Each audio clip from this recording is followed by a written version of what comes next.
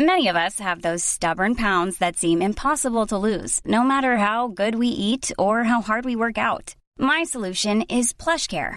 PlushCare is a leading telehealth provider with doctors who are there for you day and night to partner with you in your weight loss journey. They can prescribe FDA-approved weight loss medications like Wegovy and Zepbound for those who qualify. Plus, they accept most insurance plans. To get started, visit plushcare.com/weightloss. That's plushcare.com/weightloss. Mom deserves the best, and there's no better place to shop for Mother's Day than Whole Foods Market. They're your destination for unbeatable savings, from premium gifts to show-stopping flowers and irresistible desserts. Start by saving 33% with Prime on all body care and candles. Then get a 15-stem bunch of tulips for just $9.99 each with Prime. Round out Mom's menu with festive rosé, irresistible berry chantilly cake, and more special treats. Come celebrate Mother's Day at Whole Foods Market. Down the block, Andrew John. Inside for Albert. Albert will score. Albert will score. Newcastle have won the grand final. He's got the ball. Jared Hayes. Oh, superstar, superhuman. Collie what you like. The speed of a bullet. He hits it. He's got it. He's got the field goal. He's got the premiership. He has gone from, as I said, a captain to a legend. Probably rugby league immortality. That's not a try, that's a miracle. Welcome back to the Rugby League Guru podcast. Today, I'm lucky enough to be joined by Roosters, Blues and Kangaroos legend Anthony Minichiello. Mini played over 300 games for the Roosters, crossing like 15 odd years. He won a premiership in 2002 and then he captained the Roosters to another premiership in 2003, along with numerous Kangaroos caps, numerous State of Origin victories, and of course in 2005 he won the Golden Boot for the best player in the world. Minichiello was a guy that was at the peak of his powers in 2005, and then a 4-year run of just terrible injuries struck, and it really changed his career forever. He obviously bounced back in 2010 to play in a grand final and went on to captain the Roosters in that premiership I mentioned earlier. But his journey through those injuries, from being the best player in the world to not being able to get on the field, it's incredible. Mini just has a fantastic story to tell. The other thing about Minichiello is that, he came in 2000, he finished in 2014. So he talks about how when he started in 2000, it's a real drinking culture in rugby league. Blokes would finish games, they'd go out and have a good time. And then at the end of his career, it essentially was the polar opposite. There's a quote where he mentions that he'd finish a game in 2000 and there'd be ice buckets of beers. And then he finished a game in 2014 and there'd be ice buckets you'd have to jump into. Really interesting story. He came along at a time where rugby league grew to be a really professional sport, at a time where rugby league changed for the better. It's a great story. I hope you enjoy it. Let's kick it off. Got a chance. Great ball to Minichiello. This will be the record for Minichiello.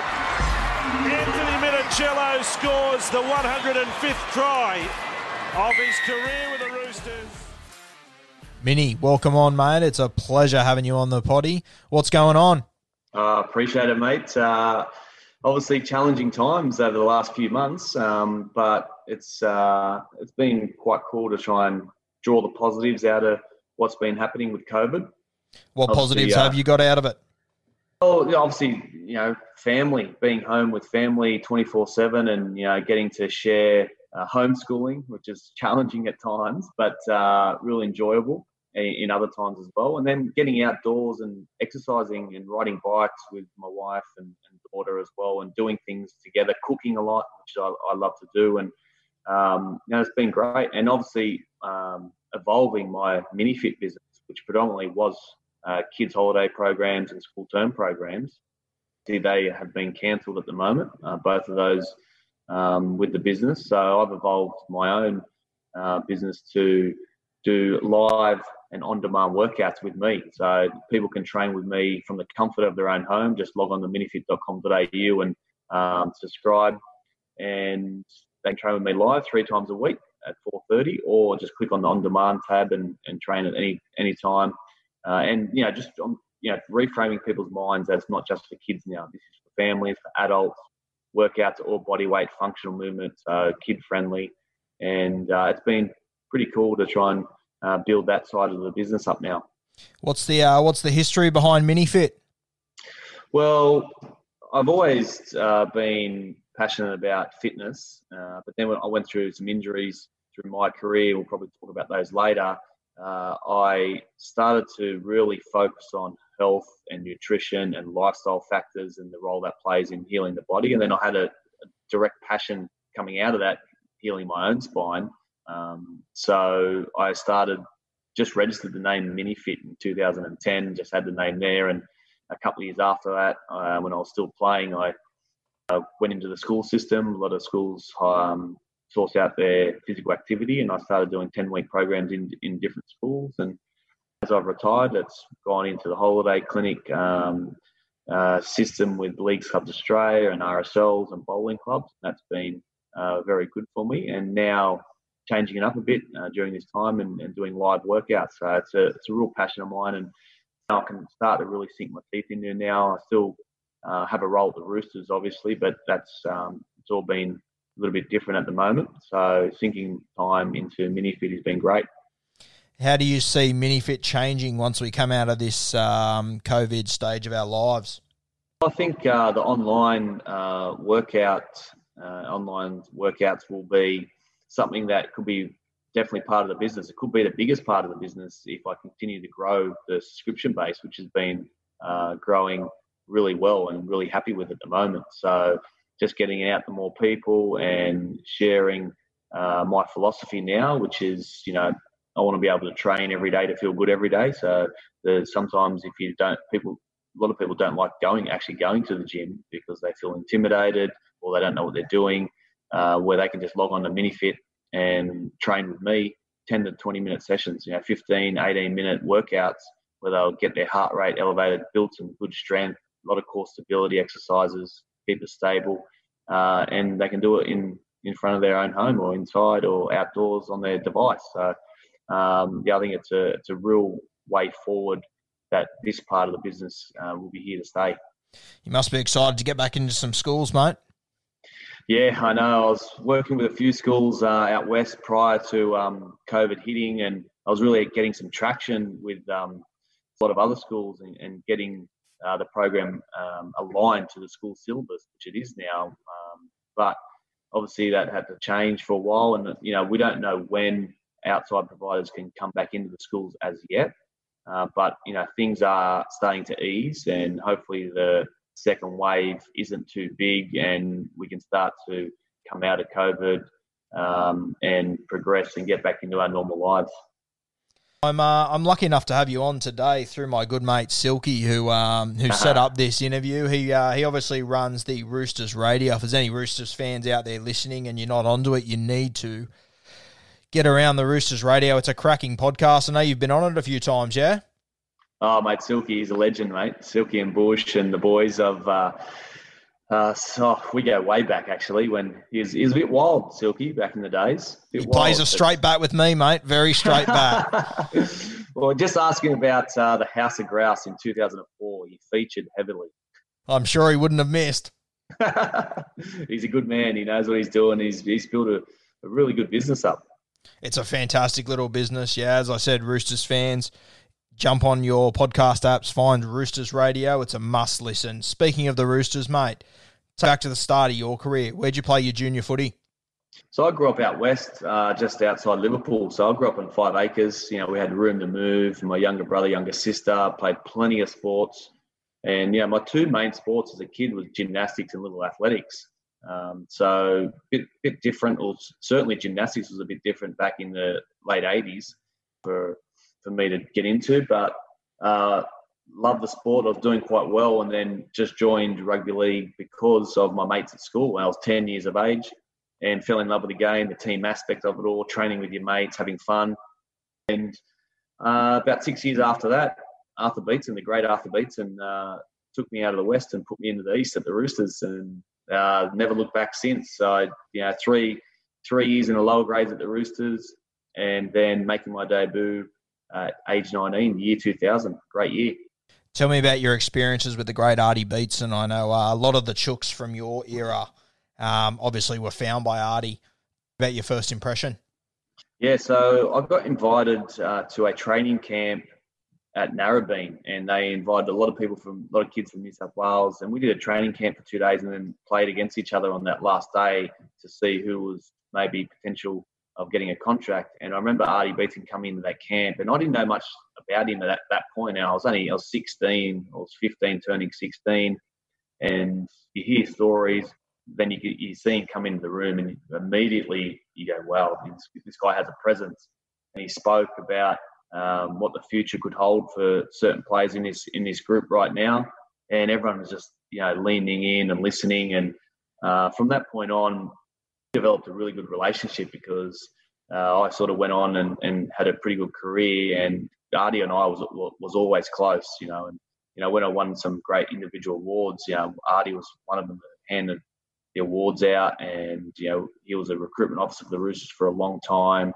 So we had a really great relationship, and not just a legend of the Roosters, but a legend of the game. Did you ever take him on the squash court? No, I didn't. I played a little bit of tennis, but squash was certainly not my game. I was terrible at it. From what I've heard, apparently it was his game. Well, back in the day when he was more mobile, they reckon he was just his placement and just knew every inch of the court. It was unbelievable. He's just one of those blokes who could just do everything, couldn't he? Back in his day, he was a big guy, but he knew how to move. His sort of timing for things was just perfect.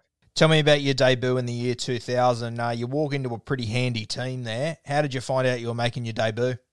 Well, it was the year 2000, so that was the Olympics year. And remember, we started the season a lot earlier. I think it was, 6 weeks earlier from memory. So the first 6 weeks of the comp, you could have 6 people on the bench. You're only allowed to put, it was actually, I think it was unlimited interchange in the year 2000. It was actually, but you could have 6 people on the interchange bench instead of 4, and you could use whoever you wanted. So I think it was game 5 or game 6 of that before they cut it. I got a start on that 6-man bench. We're playing the Bulldogs at Allianz Stadium, and getting pumped by 20 points or so, and I got thrown on the last 10 minutes. And I was sort of just, trying to feel my way through it. And then before I knew it, the game was over. But then the next week, Graham Murray said to me, "You're starting right wing. We're playing Manly back at Allianz Stadium." And I remember in the sheds before that game, I'm packing it, shitting myself, and looking around. You got Adrian Lamb, you got Brad Fittler, you got senior forwards, you got Brian Fletcher, and Jack Elsgood, all these guys, and they just said, "Look, you're here for a reason. Just go out there and do your job."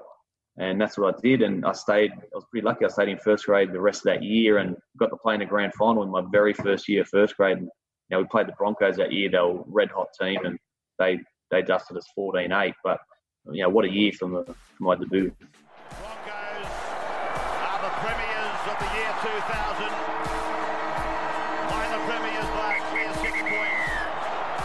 They are now the premiers. One hell of a Broncos team you came up in that grand final, but I imagine having a guy like Brad Fittler in the shed with you must have given you an extreme amount of confidence that year. Oh, mate, he was just assertive, just one of the greats to play with. I got 3 that are all my all-time favourites, and Freddie's one of those. Joey and Lockie. Those 3 were just unbelievable. The original big 3. The big 3, all right. We arrived to 2002. Graham Murray departs. Ricky Stuart arrives. What was your first impression of Ricky Stuart? Obviously, it was his first year coaching. Yeah, so I think he coached the lower grade Bulldog team to a grand final the year before, and he come in, and I remember he told us, we want to be the fittest team in the NRL. We're not weak. People think we're weak, and he come in with that real tough, hard attitude. That team there was right. We were ready to go. We had great senior players in Rico and Freddie and Fletch and Peter Cusack, all these guys. Then we had a really good young crop coming through. It was, myself, Craig Wing, Michael Crocker, Chris Flannery, Shannon Hegarty. But, it was just amazing. And Ricky trained us hard. Now, we were the fittest team in the NRL at the time. Every single person in our squad, when we did the beep test, was getting over 14, Good even God. the front rowers. So that was pretty phenomenal. At some of our pre-seasons, One of the pre-seasons, we come back from our Christmas break, we did a beep test. And Ricky said, go get a drink, you're doing it again. And so we did a second beep test back to back. And he said, if you don't beat your score or match it, then we're going to keep count of every person that doesn't do it. And then we're doing hundreds. So anyway, this is the very first day after 2-week break, Christmas, New Year's. So, everyone's had a good time after New Year's. Anyway, so none of us make our mark, except Craig Wing actually beat his mark by 1 point. And then Ricky turned to him and went, what the hell? So you didn't have a go the first time, didn't you? So we were all like laughing. Anyway, we missed the total team missed the mark by about 50. Said, Palmer goes, mate, I can't give 50 hundreds after I've just done 2 beep tests. So Ricky goes, all right, 50-50s. So we did 2 beep tests in a row plus 50-50 metre sprints. And that was our first day back. So it sounds like madness now because everything is sports science and judged and GPS tracked, and none of that was back then. But we were probably the fittest team in the NRL, and it showed. In 2002, we just rose midway through the year, and I think we won 9 straight to win the grand final. Kick and chase by Mullen. Kick and chase again by Mullen. This will be a miracle. Oh, it is a miracle. Oh, my goodness. You won't see anything like that again this year, and maybe never. Mate, there's one guy in that team I want to ask you about. I'm sure you learn a heap from him. Brett Mullins. He played on the wing that year, yes. But he's one of the best fullbacks we've ever seen. What did you learn from Brett Mullins? He was just an amazing athlete. Just, skinny, lanky, but his coordination, his turn of speed was phenomenal. And he was such a relaxed guy. That's a good thing because he used to go to the club and he used to enjoy himself after every game. He used to not get stressed about too many things. And that's one thing I remember about him, that he wasn't stressed. He used to go in with a clear mind and he didn't take his football home with him. He separated it so he could have that mental break. And he was a perfect example of that. And, that year he had a wonderful year. I was on the right wing, he was on the left wing. And, the back three, we had Luke Phillips at fullback that year too. And how tough was Luke Phillips? Oh, great guy, just tough. And Ricky, when he first came to the club, Ricky challenged him on his toughness because he thought he wasn't that tough deep down. And, mate, he just showed that whole year that, mate, he was a tough bloke. And he stuffed his shoulder weeks prior to the grand final. I think that grand final, he had about 12 needles, 6 in the start, 6 at half time, and basically retired him. His shoulder was ruined after that, and that's the year that he retired. And that is it. Ricky Stuart and his Sydney Roosters, they have finally broken the drought. Their first premiership since 1975.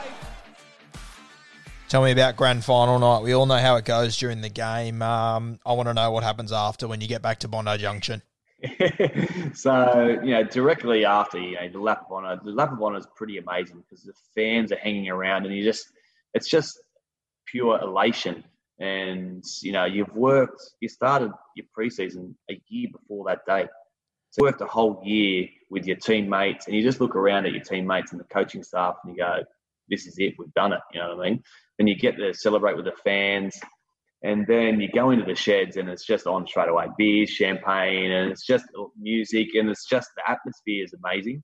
You get on the bus, and I think at that point we went to Allianz Stadium and we got on a double-decker bus, an open-top double-decker bus, and we come into Bondi Junction. The roads are closed, everyone's cheering. It was pretty amazing. You get into the club and it's just packed. And before you know it, it's 6 a.m. and you go into the pub. Mate, I've seen some of those scenes, and I was there after the 2013 grand final in Bondi Junction. The Roosters know how to put on a party, don't they?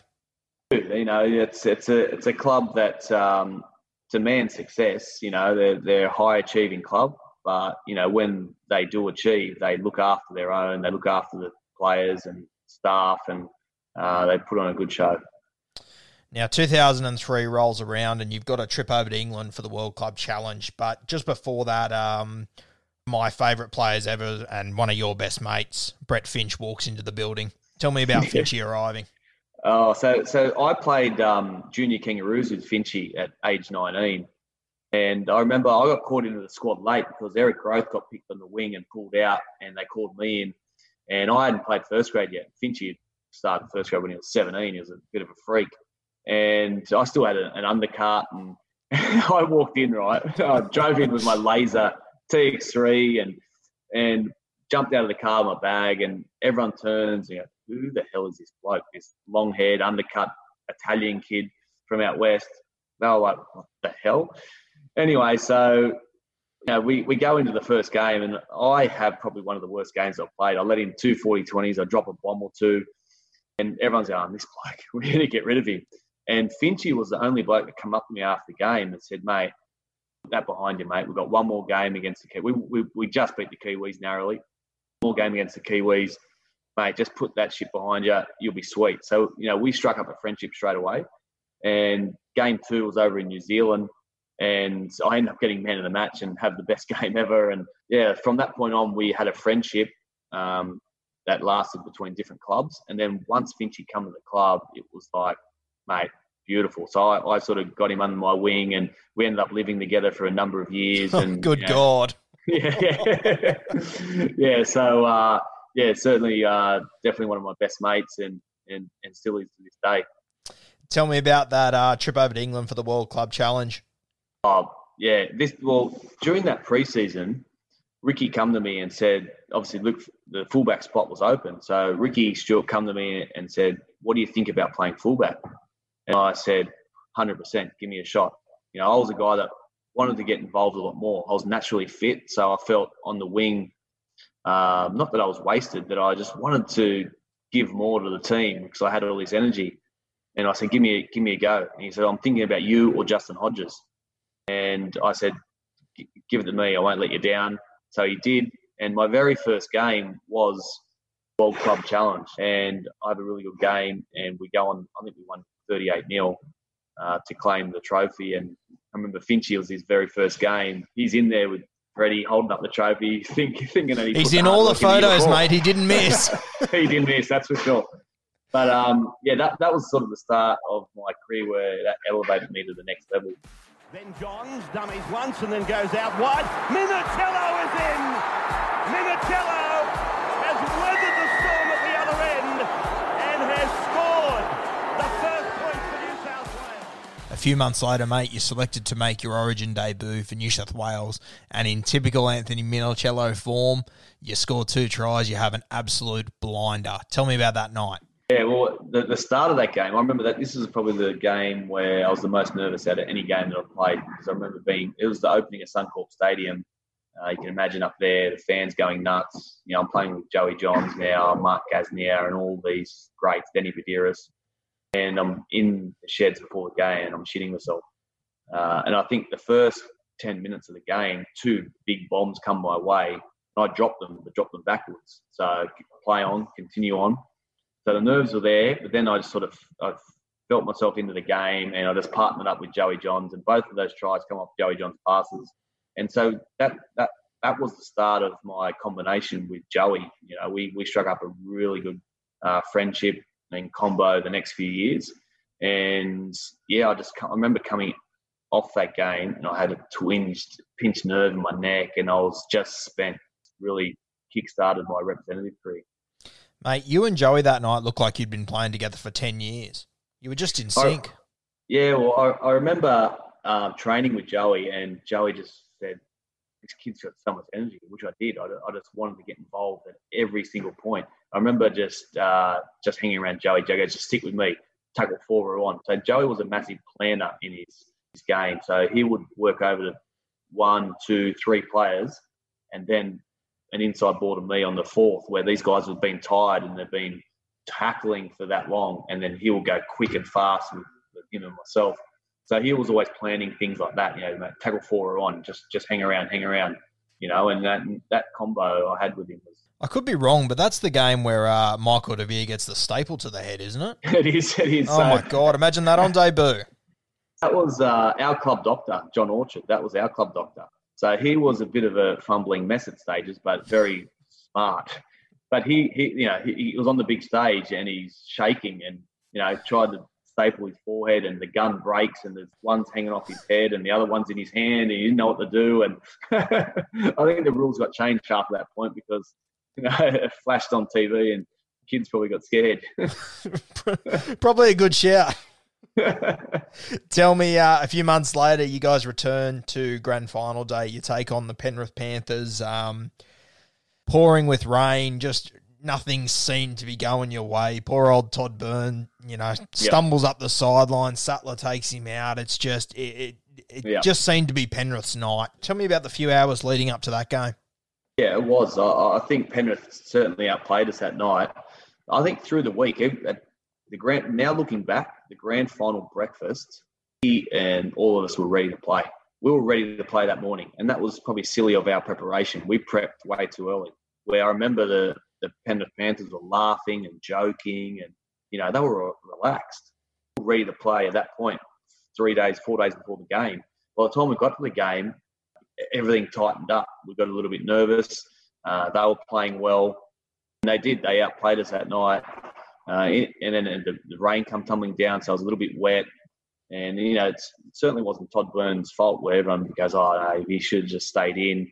Yeah, he should have, but that doesn't make the end result. It was a whole team performance that we were done. We didn't play to our abilities on that night.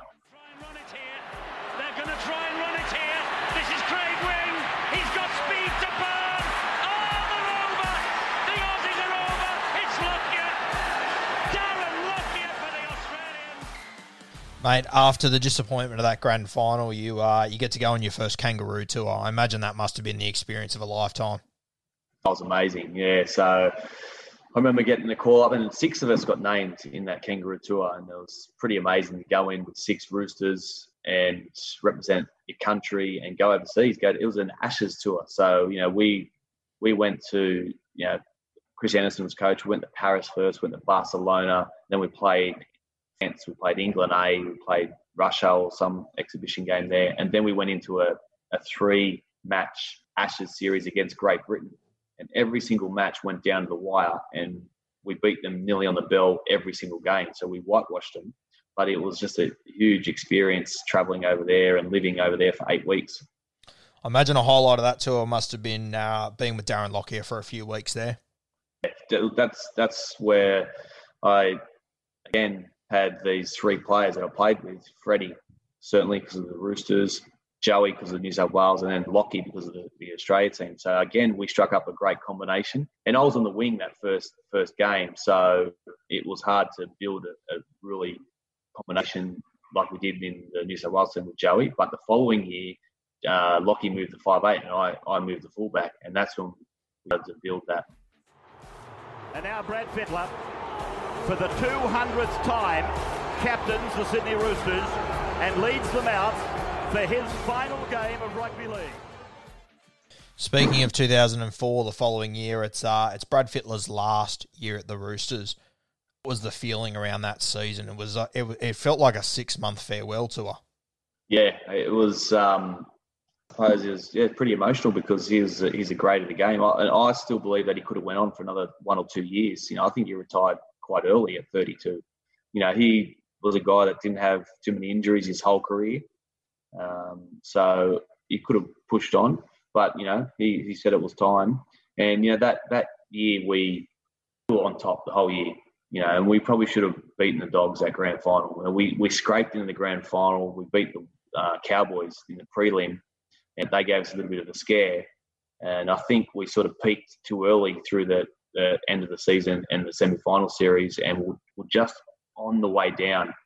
But we lost that grand final by 3 points, but we didn't score a point in the second half. We were up 13-6 at halftime. We were in control, and rain come tumbling down again in the second half. I remember, I'll tell you a funny story. We were in camp at Randwick, where we used to go every week, and we wake up in the morning and Chris Walker pulls the curtains back and looks outside, and it's drizzling. And he turns back to us. He goes, "Boys, we are absolutely effed tonight." I said, "What do you mean?" He goes, "Mate, it's raining. It rained last year." So he put the mocker on us straight away. Yeah, that second half wasn't wasn't pretty for us. We didn't score a point, and they scored a couple of tries and beat us 16-13. You mentioned not scoring a point in the second half. 34th minute, Brett Finch hits a field goal from absolute obscurity, and then you score a try. There's never been a faster or easier way to start your weight loss journey than with PlushCare. PlushCare accepts most insurance plans and gives you online access to board-certified physicians who can prescribe FDA-approved weight loss medications like Wegovy and Zepbound for those who qualify. Take charge of your health and speak with a board-certified physician about a weight loss plan that's right for you. Get started today at plushcare.com/weight-loss. That's plushcare.com/weight-loss. plushcare.com/weight-loss. In the next set of 6, you're up 7 points going into half-time. You must have felt reasonably confident going into half-time. We did, yeah. We did feel confident going into half-time and coming back out. And, it was a couple of little errors in defence by our right side, I think, and they scored a try with Matt Utai, I think it was. And then the doubt started to appear in everyone's head. And I think looking back now, we didn't stay calm. We panicked a bit. Everyone's tried to do someone else's job where they should be just doing their own, focusing on their own job. And that's what happened. And we tightened up and they scored another try. And towards the end, we were trying to pull a try out and it just didn't happen. Mate, State of Origin Game 2 that year, I guess it's remembered for two moments. The first, Brad Fittler coming out of retirement. What was it like seeing him walk back into that camp? It's great. It's just, again, like when these greats come back, it's just a calming feeling comes over the team. And it's like, we've got Brad Fittler here.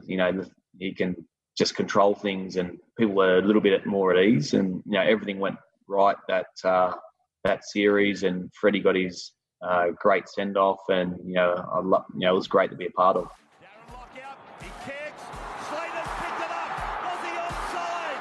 Slater down the ground, he kicks again, he'll get there, he's over, Billy Slater, he has scored one of the great Origin tries. The other moment that I don't think rugby league fans will ever forget, and unfortunately you probably get reminded of it every year, Darren Lockyer puts a grubber through for Slater. And he's coming at you in Game 2. Tell me what happens next. He regathers and chips over the top, and I'm thinking, where's my winger, Tamana Tahu? He should be covering as well. But look, that was just a freakish moment by Billy. He did that plenty of times throughout his whole career, so it's hard to stop that, that's for sure. A bit of a turning point in the career of one Billy Slater. Billy, that was the start of his career. So, we didn't know how good he was going to be at that point. We knew he had talent, and he pulls that try out, and then he goes on to be one of the greatest fullbacks ever. You go down in that grand final to Canterbury. Brad Fittler retires. It's a real changing of the tide down in Bondi. Yep. 2005 rolls around. Freddie's gone. You just missed the top 8. But for you personally, it's quite possibly your best year of footy yet. You're right. It was my best year individually since coming into grade. I win the Wally Lewis medal. I win International Back of the Year. I win the Golden Boot and Dally M. All these awards come flying out. And at this point in time as well, I had flare-ups in my lower back. I was getting cortisones, and my attitude was, I'll be sweet. I'm playing great football. Because I was getting told, you've got to look after yourself. Away from the sport, you've got to look after your lower back.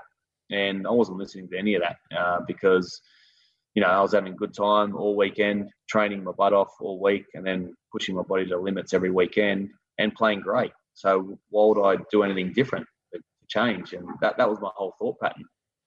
But it's certainly come crashing down the year after.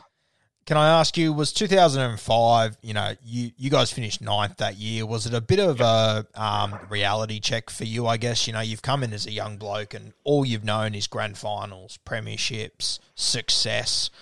What was the feeling around 2005 for you? I think it was probably, there were signs that we needed to wake up and start being more professional. But let's be honest, in the game at the time, there was a bit of a drinking culture because every team after every game out together drinking, having a good time. But I think the game was shifting into being more professional during those mid-2000s. And teams that were doing that better than others were starting to really creep up and be better week in, week out. So it was a sign for us to try and wake up and start being more professional away from the game. When you talk about that change in the game, when you retire in 2014, can you see a major difference how players are handling themselves after games of footy compared to when you started your career? 100%. Yeah. Back in the early 2000s, you come in after a game and it's ice bars full of beers. Now it's ice bars that they have to jump into. It's weighing, it's tracking, GPS, it's everything, nutrition on point. So it's completely changed. The game is much more professional now. If you could have your career over again, does it start in 2000 or does it start in 2010? Starts in 2000. I wouldn't change a thing. Those times were amazing. We used to go to the pub with 15 of the guys, and it was just like, yep, come in, roped off area for you, have a good time. You can't do that anymore. But so I got the before and the middle and the after a bit, even with social media, the change in that and phones. So, I wouldn't change my career. Even I wouldn't change my injuries because they were a massive learning curve for me. A time where I evolved and got into my health and fitness, and that's what I do now because of what happened in the past. Speaking of your injuries, I was looking at some stats this morning. At the start of 2006, you'd average 25 games a year. Over the next 4 seasons, you'd play 30 games. So that 3-year period leading up to my 2006, when I first got injured, I think I played the most amount of games out of anyone in the NRL. I never seemed to get injured at all, not even soft tissue injuries in that first 6 years. Because I grew up on a farm with a whole food nutrition upbringing, I had a really good foundation, but that was starting to deteriorate. And remember, I had signs, but I wasn't listening to those signs. And then in 2006, it all come crashing down and gave me some life lessons. Run me through the injuries over those 3 or 4 seasons. So 2006, I played the first 6 games with constant hamstring pain. Well, I thought it was hamstring pain down my left leg. It was actually nerve pain from a ruptured disc in my lower back. And I got ruled out of the Anzac Day tests from Tony Ayub, the physio, because I couldn't even bend down and touch my knees. And he sent me to a specialist. The MRI was performed, and it said, yep, you got a ruptured disc. So I went in and got a back operation, which was one of the first in the league at the time. And immediately the pain subsided, and I was like, oh, this is great. And I went back to doing the same things again, running within 6 weeks, not looking after myself, anti-inflammatories daily now because I thought they were helping me. 2007 rolls around. I play the first 10 games. I play Origin 1. I get selected back in the Blue squad. I'm in camp for Origin 2, and I literally jump out of bed to put my socks on, and I hear this click in my lower back and severe nerve pain down my right leg, the opposite leg this time. My back goes into spasm. I'm laying on the floor. Pull out of that game. That's where I stay. I go back in to the surgeon, and he says the disc above has done the same thing. Do you want to keep playing footy? I said, yeah, I'm 27, of course. But he said, we'll do a smaller operation, take the recovery a lot slower. So I do that. And I still feel after the operation, I still had a bit of nerve pain, irritation. It didn't subside the way I wanted it to. But I'm preparing for the 2008 season, and I do my neck. I had a significant disc bulge in my neck, and I'm like 1 millimeter away from my spinal cord. So that's when I started to realise, what the hell's going on with my spine? I need to change things because I've already had 2 back operations. I had a smaller disc bulge in my mid-back. Now I've got a huge disc bulge in my neck. What to do? So I was pretty lucky at the time. I met my wife, and she was always pushing me to go find answers, go find the root cause. Why is this happening? Instead of most doctors treating the symptom. And I went on this quest to try and find answers. And I found one guy who I'm good friends with now, Aaron McKenzie, and he had a functional movement training studio and ties in a lot of nutrition with it.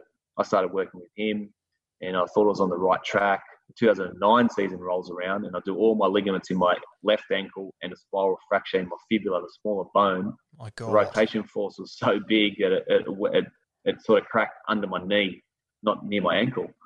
Again, I'm out for another 22 weeks and coming off contract now. And I remember the Roosters gave me a 1-year incentive deal, match payments. I took that up. I really started to dive into nutrition and lifestyle and the role that plays in healing the body. And that's when I changed everything. I got rid of all the prescription medication. I decreased my consumption of alcohol. I started eating whole, fresh food, good, healthier fats, good quality protein, heaps of good plant foods, and things started to change. I started to repair my body. I started to sleep better. I started to think clearer. And 2010 rolls around, and I play the next 5 years. I'm 30 now. I play the next 5 years with no injuries. 2010 rolls around, mate, and we see you back in full flight. Be honest with me. Did you feel like 2010 Anthony Minichiello was at the same level as the 2004 and 2005 Anthony Minichiello that we saw a few years earlier? No, I never felt the same after the first back operations, to be perfectly honest. Never felt as powerful, never felt... back then, I was breaking tackles at will because I was sharp and powerful. But after those back operations, that changed a bit. So, I had to evolve my game to be smarter, to be more efficient. And that's what I did when I was 30 into 35. I ask you, during your time you were injured, obviously Billy Slater transformed the way fullbacks play really in that time. Did you have to adapt your game to fit in with the modern fullback even more so? Well, I suppose during that time, Billy sort of developed a ball-playing ability. So then the fullbacks were like an extra half or 5'8" within the team. Whereas when I switched to fullback, it was all about energy, 20 runs a game, support everywhere. That was what my game was. Billy had that energy. Then he added the ball-playing ability to the back line. So, for me, I had to work on more my skill set as well, definitely. Were you a bit nervous during this time when you weren't able to be on the field and on the training paddock, but guys like Billy Slater and Carmichael Hunt, they're sort of slowly revolutionising the way fullbacks play with, adding in a new element of vision and select passing, as you said, turning the fullback into a third ball player?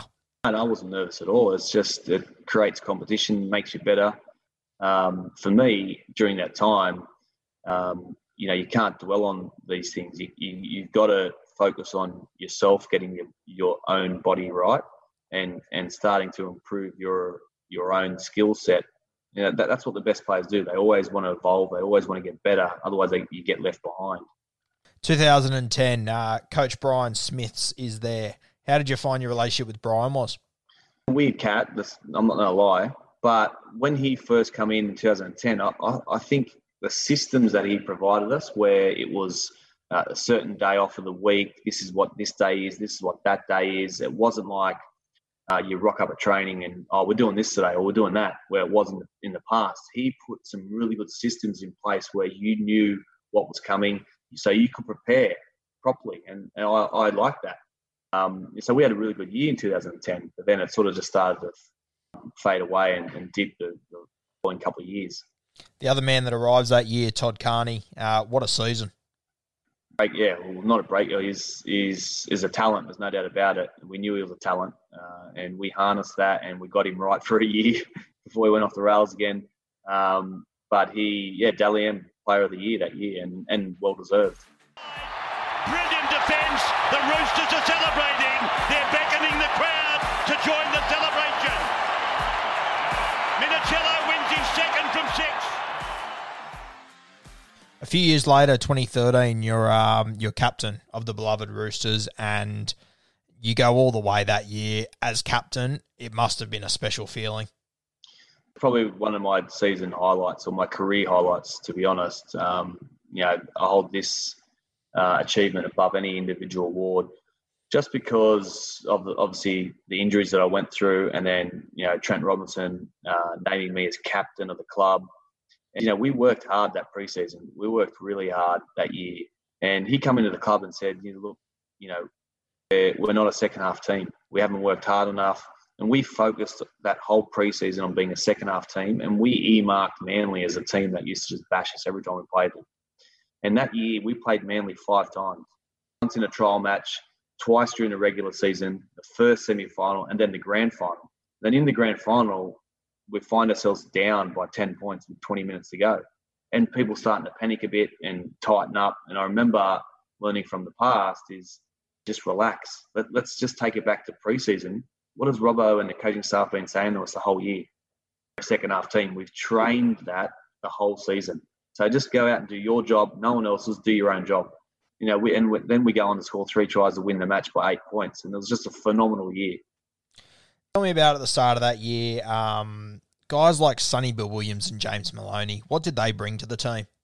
Yeah, so that year we made some really key signings. Sonny Bill, James Maloney, Michael Jennings as well. The talk again was, we're buying a premiership and whatnot. But in any good business, any good sporting club, everyone knows that, you can't just buy something and it just works. You got to develop a culture. You got to develop a winning culture. You got to develop a tightness of the group, and you got to have standards. And those guys came with high level experience and their own high standards, which elevated other people's standards. And then once you put them in a group and create team standards, holding each other accountable to those standards was the key. And once we started that, it was just the little things developed in the bigger things, developed in this winning culture, developed into minor premiership. It's pretty crazy that 10 years before that, you were there for Ricky Stewart winning a premiership in his first season. And then 2013, you're there to see Trent Robinson win it in his first season. Yeah. Were there similarities between the two of them? I think there is, because when someone new comes in, it's just new and fresh. So you're just on board. Everyone's on board. Everyone's on the same page. And this is the art of the coach, I feel, is how do they sustain success? And Robbo's probably one of the best at it. He would every preseason he would always change something about the training fields or their team, where they hang out, their locker rooms, so it doesn't feel the same. So they come in and it's a whole new paint job. It looks completely different, and the theme of the season is completely different to the last theme, even though some of the plays are exactly the same. So making it different every season is key. So that when Ricky first came in, it was all new to us and we were 100% on board. And same as Robbo. And then Robbo's developed that, and that's why the boys are still on top and they've won the last 2 years. He's certainly one hell of a coach, isn't he? Like, to be able to do what he's done in the last 8 years or so, it defies belief. 3 premierships in, 8 years? Crazy. Yeah, amazing. Robbo's a real smart guy. He's got the sports science covered, but he's really respectful. He'll shake everyone's hand and say hello every morning. And he's really big on the history of the Roosters and big on the history of the eastern suburbs. And he takes people on that journey. And there's always a history lesson every preseason, or there's something that the boys have to really sink their teeth into about their own area that really sucks them in. When you pull on that jersey, it means something.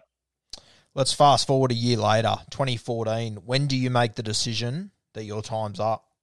Honest, I had my daughter in December 13, and it was a World Cup year. So I played for Italy in the World Cup in England after the grand final, and then come back, and a week after that, we have Azura, my daughter. So I didn't go back to training until I think it was mid-January, and I had all this time with our newborn and my wife, and I found it really hard to get back in the preseason, to be honest. And normally for me, it's just easy, but I found it hard. I wanted to be home a bit more, and I was thinking, is this the sign, or is it just because I had my little girl and I want to be home? And I've always noticed people in their retirement speeches saying, when you know, you know. So I held on to that feeling for a bit with myself and got into the season, and the feeling just kept growing, to be honest. And I knew it straight away. I knew it at the start of the season. This is it. This is going to be my last year. And I told my wife not too long after the season starting, and she was saying, no, you can go another year. She wanted me to play on, to be honest. She wanted Azura to remember her dad playing footy. I said, well, that's not going to happen. That's not going to happen anyway. So, and it just kept growing and growing. And I just knew. I spoke to the family about it. And, I think 6 to 8 weeks out from the season's end, I told the team, and that was it.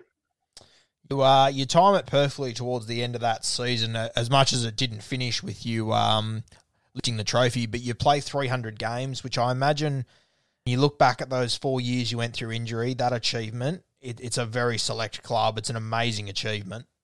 Yeah, it was. I think I missed a total of 65 or 66 games when I counted them up. So getting to the 300 mark was a massive achievement. It's And it's something that really I'm proud of, because when I changed everything, I knew that nutrition and lifestyle has a massive effect on longevity in not only professional sport, but as a human being for health as well. So I knew that the things that I was doing was the right things. And when that 300 game come around, I think it was the first game of the semi-finals. We lost that game. It was still a massive achievement, a great one. The proudest rooster, the longest serving rooster, Anthony Minichiello, your captain. A couple of weeks later, you break another record. Most games for the Roosters ever. You jump over your good mate and just junior Luke Ricketson. Incredible for a club with such a rich history. For you to sit at the top of that list, it must be unbelievable.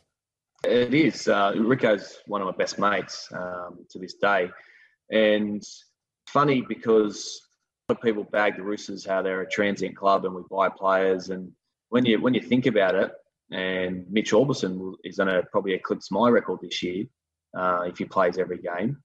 But we're going to have 3 players over 300 games. And what other club has that? None. And also, Jake Friend, if he continues to go on, he could possibly get it. So there's no other club in the NRL that will have 3 or 4 players play 300 games at the one club. So that's pretty amazing. A special elite club, without a doubt. Your last game of first grade, playing the Rabbitohs, prelim final, you score 2 tries. Not the result you wanted, but a pretty special way to finish.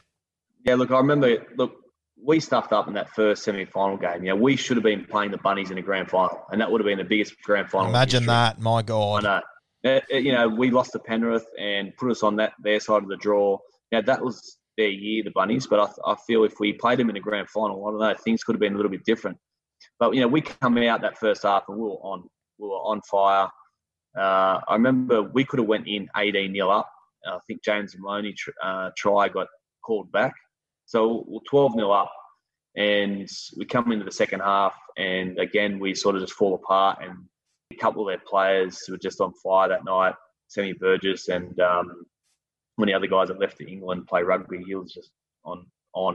So we got dusted, and then we come back towards the end, and what a special moment really was. My last ever touch in rugby league was a try. So that, that's pretty, I don't think too many people can ever say that. I can't remember, I got the ball off Aiden Guerra and the bell went, and Greg Inglis tackles me over the try, and then I scored a try, and, the Bunnies made a guard of honour as well. And, it was a sad moment, but I was ready to retire. We speak about that great rivalry between the Roosters and the Rabbitohs. What does that rivalry mean to you? It's huge. It's the biggest rivalry in the game, without doubt. It's just because we're neighbouring clubs, but it goes back 100 years when, Coogee and Randwick were our areas, and the council took those areas off us and gave them the south. So that's where it all started. And then players getting poached by both clubs over the years. So the hatred is real, but off the field, it's all cool, but on the field, it's on. And you walk into any of the clubs and first thing they say is, you got to beat the Bunnies, or they would say you got to beat the Roosters as well. So it's a great one. What's the vibe around training the week you're playing the Rabbitohs? Chairman's there. He's nervous. It's just a different vibe. The intensity's up. Everyone's saying, you've got to beat the Bunnies. You've got to beat them. You know what I mean? So it's a pretty cool feeling.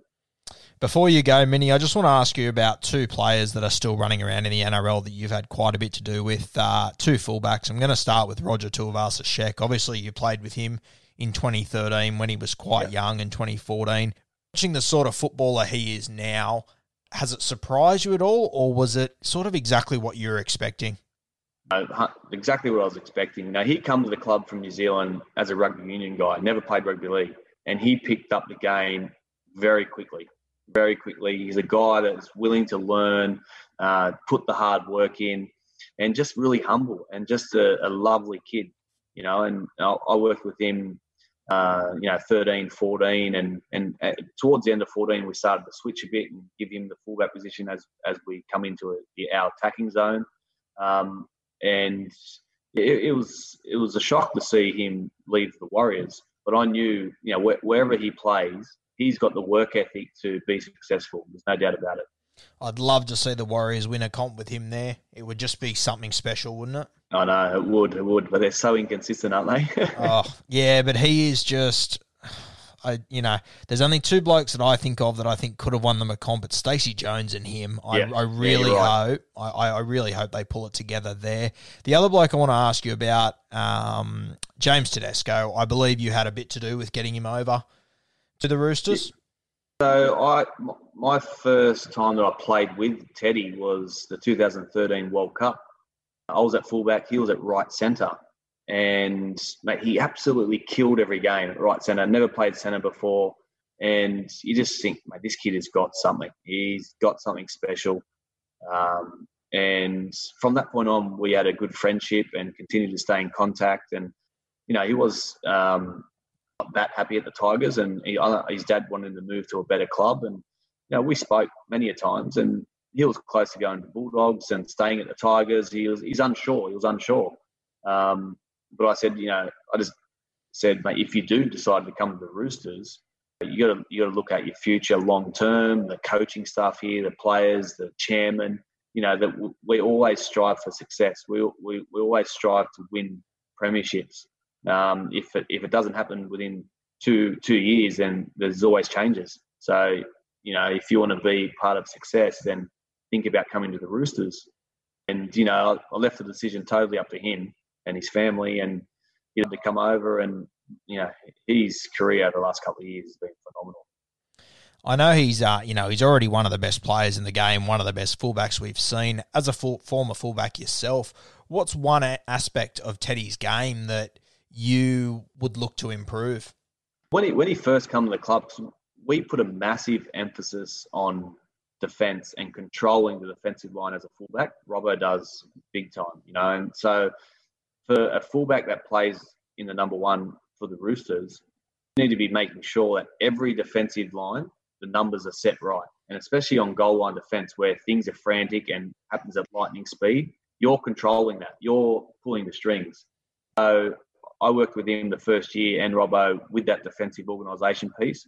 And to be honest, he picked it up so quickly, even though his first 6 months of his career at the Roosters, he probably wasn't feeling like he was playing the best footy in attack, but in defence, he was outstanding. So that side of it, he picked up so quickly, quicker than we ever thought. And then, he's always looking to improve things in his game. And that's what, as I mentioned before, that's what the great players do. Always not happy to the rest. They're happy to make sure they're trying to improve themselves. And that's what he does. And, he's elusive. He's got good ball playing ability. He's got a good short kicking game. His defensive organisation is there. What more can you ask for? Last one before I let you go, Minnie. Tell me about Cooper Cronk over the last 2 years. What has he brought to the Roosters? How has he changed the club? Well, I think what happens with these great players, Cam Smith and the great captains, they do better than others is they stay calm under pressure. So, on a footy field, things happen split second. Or if you're behind the goal line, there's a million people talking and everyone gets frantic. It's just pressure. Pressure does funny things to people. And Cooper's got the ability to stay calm under that type of pressure. So, you could say heaps of players that have better skills than him. Where he excels more than anyone is the calmness under pressure and keeping everyone else on the same page. That's the skill. Mate, I congratulate you on everything you achieved in your illustrious career and everything you're doing post-footy. Sounds like you're having a great time. I appreciate it, mate. Yeah, I'm passionate about health and fitness and MiniFit. I appreciate you having me on. On social media, where can we find MiniFit? MiniFit now, I'm at, and personal is Minicello 001. Perfect, mate. Thank you for coming on. Appreciate your time. All the best with it all going forward. Beautiful. Cheers. Have a good day.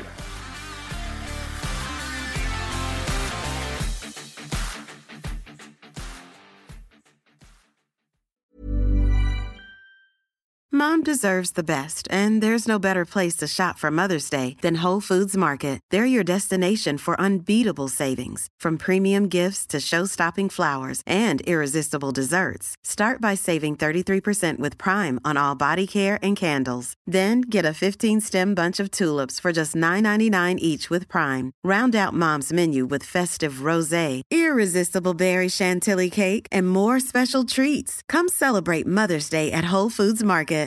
When you make decisions for your company, you look for the no-brainers. And if you have a lot of mailing to do, Stamps.com is the ultimate no-brainer. It streamlines your processes to make your business more efficient, which makes you less busy. Mail checks, invoices, legal documents, and everything you need to keep your business running with Stamps.com. Seamlessly connect with every major marketplace and shopping cart. Schedule package pickups and see your cheapest and fastest shipping options from different carriers, with rates up to 89% off USPS and UPS rates. And with the Stamps.com mobile app, you can take care of mailing and shipping wherever you are. Make the same no-brainer decision as over 1 million other businesses with Stamps.com. Sign up with code PROGRAM for a 4-week trial, plus free postage and a free digital scale. No long-term commitments or contracts. That's Stamps.com. Code PROGRAM.